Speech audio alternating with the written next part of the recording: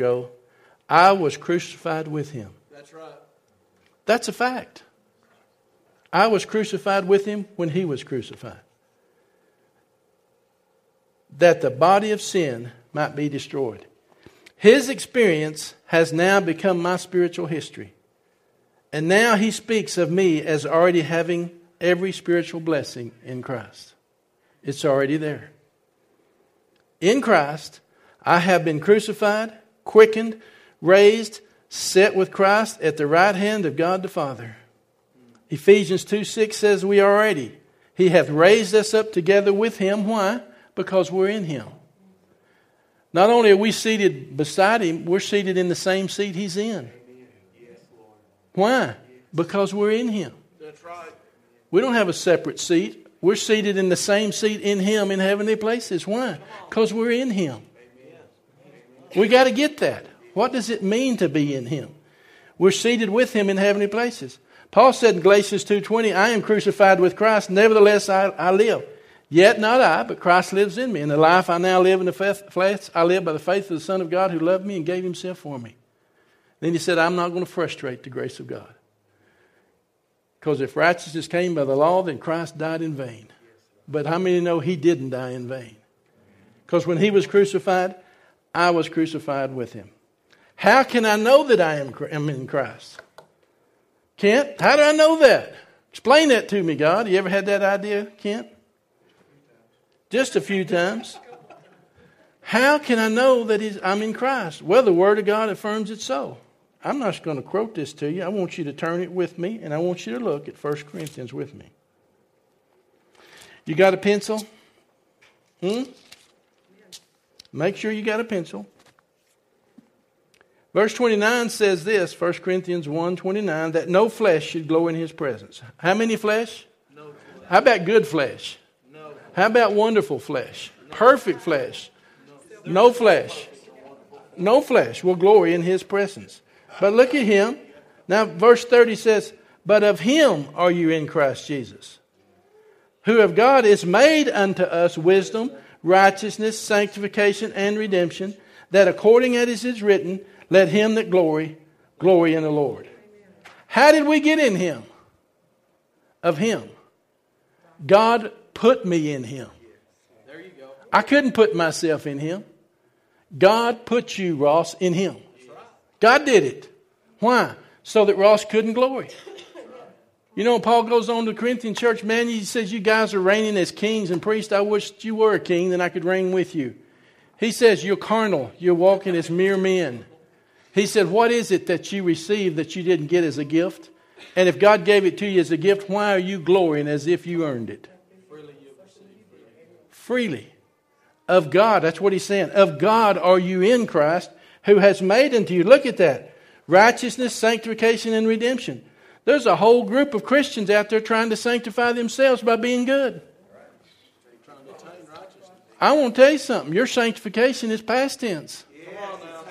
He's already sanctified you. He's already redeemed you. He's already made you righteous. He's already done it all. He's already glorified you. Why? Because you're in him. As long as you're in him, you got it all. What is it that's not done?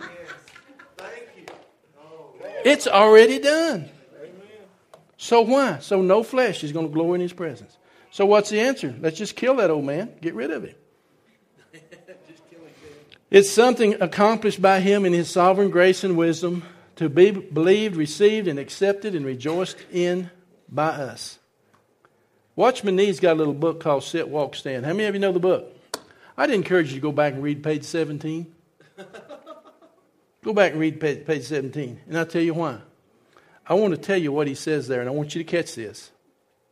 He says, if I take a dollar bill, and I want you to look at me, and I open the magazine, and I put that dollar bill in the middle of that magazine, and I close that magazine, and I set that magazine on fire, where is the dollar? It has gone the same way as the magazine to ashes. Where the one goes, the other goes too. Yes. Their history has become one. That's us. His history is our history. God put us in him. Yes. when He was crucified. God put us in Him when He was baptized. God put us in Him when He was raised from the dead, resurrection. And God put us in Him now that He's seated at the right hand of the Father on high. We're in Him. His history is our history. You can't change that. Freely, we've been placed in Him by God's doings. There you go. So what does that leave us to do? Believe it. That's a big job. Believing that. How many places does it say, in Him, in Him, in Him? Look with me in Colossians chapter 2. I may cover this a little more in detail later, but I want you to see something here. Colossians 2:11. You there? All right, look at this. In whom ye also were circumcised with a circumcision made without hands, in the putting off of the body of the sins of the flesh by the circumcision of Christ. Buried with Him in baptism, wherein ye also are risen with Him through the faith of the operation of God who raised Him from the dead. Now, the Amplified Bible says this, that you were circumcised with the circumcision made without hands. Thus, when you were baptized, you were circumcised by Christ. When you were baptized. When you were baptized, you were circumcised. That's right. Now, stay with me now. I want you to say something. Circumcision was a sign of the old covenant, of the flesh. The sign of the new covenant is baptism. Now, that's going to shake a few of you up. Baptism is a circumcision of the flesh. You were circumcised when you were buried with Christ, and by the operation of faith, that old flesh was cut away. That was the place of exchange. You remember we talked about baptism a few Sundays ago? I'm telling you something.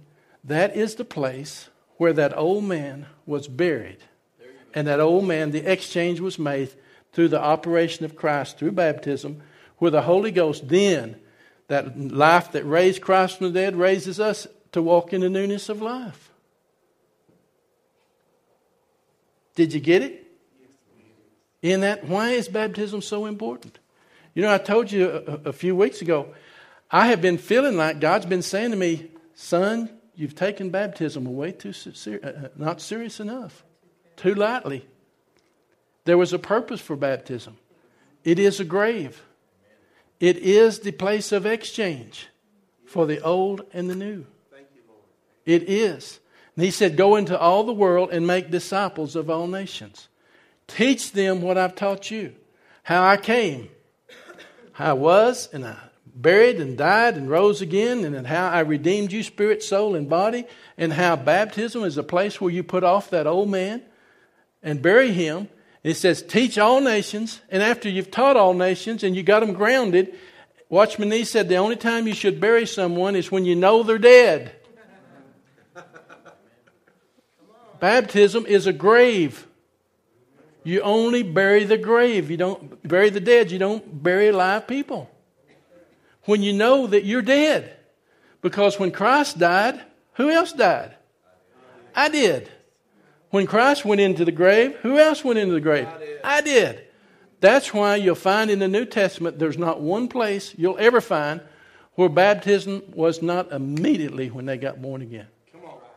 Why is that? So that this body of sin, this circumcision made without hands, could take place as you're buried with Christ. And then that operation of faith where you're raised to walk in the newness of life. That's why it's so important. You say, well, why are you making a big deal out of baptism? Why do we make a big deal out of communion? He did it once. Why do we do it all the time? In remembrance of what He's done. What's baptism for? To remind you of who's down there. And what happened when you were baptized. There's a purpose for it.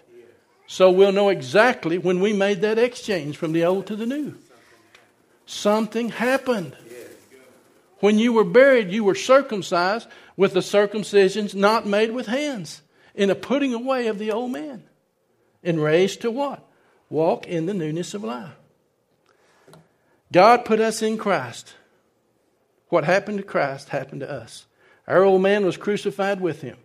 Romans 6:5 says, for if we have been planted together in the likeness of his death, we shall also in the likeness of his resurrection. Romans 6 says something. Our old man was crucified with him. Past tense, Romans 6:6. That the body of sin might be destroyed, that henceforth we should not serve sin. For he that is dead is what? Freed from sin. Now verse 8 says, now if we be dead with Christ, we believe we shall also live with him. Knowing, we know something. What do we know? That Christ being raised from the dead dies no more. Death has no more dominion over him. How do we know that we're delivered from sin's dominion? Because death has no more dominion over him. When he was buried and raised up, that was the end of it. When we were buried and raised up, that was the end of it. Sin shall not have dominion over us anymore. Romans 6 says you were the servants of sin. You were, but you obeyed from the heart that doctrine delivered you, being then made free from sin. What's Romans 6 all about? Baptism. You were made free. Why? Why do you want to go back to that? I read them something in the message. Let me read it to you. Sometimes it helps us to hear something in a little different way. Romans 6:1 is talking about baptism. So listen, let me read it to you. So what do? Keep on sinning so God can keep forgiving us? I should hope not. If we left the country where sin is sovereign, how can we still live in our old house there? Or didn't you realize we packed up and left there for good? That's what happened in baptism. When you went under the water, we left our old country of sin behind. When we came out of the water, we entered into the new country of grace and a new life in a new land. Amen. That's what happened in baptism. Into Jesus, his life means. When you were lowered into the water, it is like the burial of Jesus. When we're raised up out of the water, it's like the resurrection of Jesus. Each of us is raised into a light-filled world by the Father so that we can see where we're going in our new grace-sovereign country. Could it be any clearer? Our old way of life was nailed to the cross with Christ, a decisive end to that sin-miserable life. No longer at sin's ever beck and call. What we believe is this. If we get included in Christ's sin-conscious conquering death, we also get included in his life-saving resurrection. We know that when Christ was raised from the dead, it was a signal of the end of the death as an end. Never again will death have the last word. When Jesus died, he took sin down with him. But alive, he brings God down to us from now on. Think of it this way. Sin speaks a dead language that means nothing to you. God speaks your mother tongue. You hang on every word. You're dead to sin and alive to God. That's what Jesus did. That means you must not give sin a vote in the way you conduct your lives. Don't give it the time of day. Don't let it run little errands that are connected with the old way of life. Throw yourself wholeheartedly and full time. Remember, you've been raised from the dead into God's way of doing things. Sin can't tell you how to live. After all, you're not living under that old tyranny any longer. You're living in the freedom of God. That's what's happened. See, and I shared with you, in Acts 2:38, when they were pricked in their hearts and they said, what do we do? Peter said, repent and be baptized, every one of you, in the name of Jesus for the remission of sin, and you shall receive the gift of the Holy Ghost. Promises to you, your children, all that are far off. Verse 40, with many other words did he testify and exhort them and encourage them and say to them, save your old souls from this crooked and perverse world. Your old souls. And they that heard those words were baptized. Why? They recognized that the only thing left for them to do was bury that old rascal. Amen. That's right. And the same day was added 3,000 souls. 2 verses later, neither was there any that lacked. For all that had houses and land sold it and gave to every man as he had need. You show me somebody in their old soul that'll sell anything and give it to somebody else. It ain't going to happen. See, that new soul is the heart of love. And God said, I'll give you a new heart and a new spirit. And I'll take away that stony heart. Where did he take it away at? I'll tell you where. Right there in that watery grave. And then he gave you a new heart and a new spirit. And he raised us to walk in the newness of life. Say, well, Pastor, aren't you trying to tell us we have to be baptized to be saved? I think, you want to know the truth? I think a lot of us Protestants went so far because other people was claiming that we went the other way and we just kind of make it of none importance. That's right. You show me one place in the New Testament where anybody got saved without being baptized. Exactly. Where they had time to do it. That's right. You show me. Even the eunuch traveling in the desert, and he preached the gospel to him. His first response was, when they came to water, here's water in the desert. As soon as he saw the water, he says, what does hinder me to be baptized? He said, if you believe with all your heart, you can. So with the heart you believe unto righteousness, and you go down into that water, and you come up with a brand new heart, walking in the newness of life. And it said he went away rejoicing.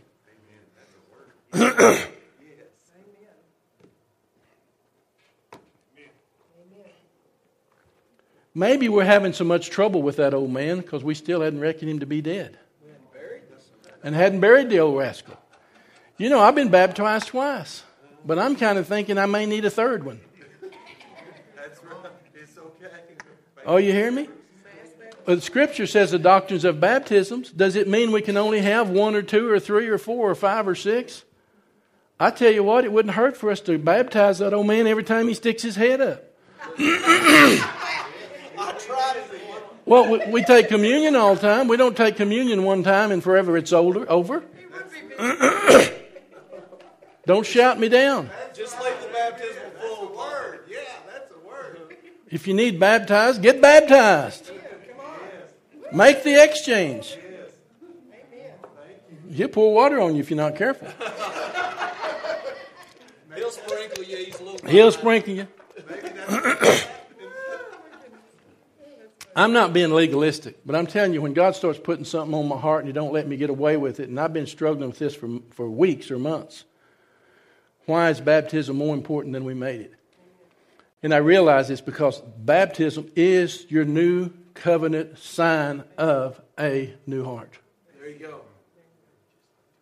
It is a circumcision made without hands when you were baptized. That's why. That was the place where that new heart and that old flesh was dealt with and buried. Okay? So his history is what? Our history. His history was written in Christ before we were ever born. In Galatians 1:15 it says, Paul said, but when it pleased God to separate me from my mother's womb and call me by His grace, when it pleased God to separate me from my mother's womb, He called me by His grace. The Message Bible says, even then God had designs on me. He chose me and called me out of sheer generosity. Jeremiah 1:5 says, before I formed you in the belly, I knew you. And before you came forth from your mother's womb, I sanctified you and I ordained you a prophet among the nations. 1 Peter 1:2 says, the elect, chosen according to the foreknowledge of God, God the Father, in sanctification of the Spirit. In all these verses, the invitation, the initiative is with God, not us. How many of you think He knows what He's doing? Our deliverance from sin is not based on what we do, but on what He has done for us in Christ Jesus. When all these facts become ours, we rest in His finished work, and we know the secret of the new man. The Christian message regarding our being in Christ is summed up by Paul in Galatians 3:27. For as many as you have been baptized into Christ have put on Christ. There is neither Jew nor Greek, there is neither bond nor free, there is neither male nor female, for you are all one in Christ Jesus. We all lose our old identity in Christ, and we have a new one. In Him was life, and that life was the light of men. In 1 Peter 3:18 through 22, in these verses, Peter points out the parallel between salvation of Noah through the waters of the flood and the salvation of Christians through the water of baptism. Noah and his family were saved because they were in the ark. Hear me. They were saved what? Because they were in the ark. According to Peter, we are not saved because our body was washed from filthiness, but because baptism is the means instituted by God for putting us into Christ Jesus, the ark. In the ark. Did you get it? That was God's way of putting us in Christ. When Noah built the ark, he was instructed to make only one door. When our Father made provision for us for salvation from the world, he made only one door. And Jesus said, I am the door. No man comes to the Father but by me. He's the only way. I don't care what Oprah says, there's still just one way. Yes. Thank you, Lord. Yes. There's just one way. I don't care what everybody else says. There's just one way, and He is the one way. That's not legalism. There's only one way to the Father, and that's through His Son. And He paid the price for us to be in Him. So, what is our whole life about? It's holding that beginning confidence we have in Him to the end. There's nothing else that matters. He's the author of our salvation, and He's the finisher of our salvation. And everything we have is in Him, and it's already been done in Him, in Christ. So our job is to hold that confidence steadfast to the end. Amen? Hold on to that. And whatever you have to do to hold that, and just remember, it's not about us, it's about Him. The philosophers claim that all of us have three basic needs: the need to belong, the need of significance, and the need of security. I meet a lot of pastors, and I minister to so many pastors. They have a lot of religion, they have a lot of knowledge, who lack the knowledge of who they are. The new man are those who are in Christ. They're not looked upon as forgiven sinners by the Lord, but they are sons and daughters of God, saints and kings and high priests. That's who we are. They are born of the water and of the Spirit. The old life is gone, and they're walking in the newness of life. Paul said, if you know you're in Christ Jesus, there is no more condemnation.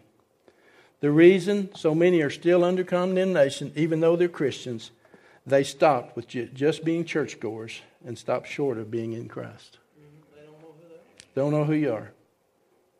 You can believe into the church, into ministry, into Christian service, and not be in Christ. But the key is, if any man be where? In Christ. He is a new creation. Old things passed away. The Message Bible says, and you get a fresh start.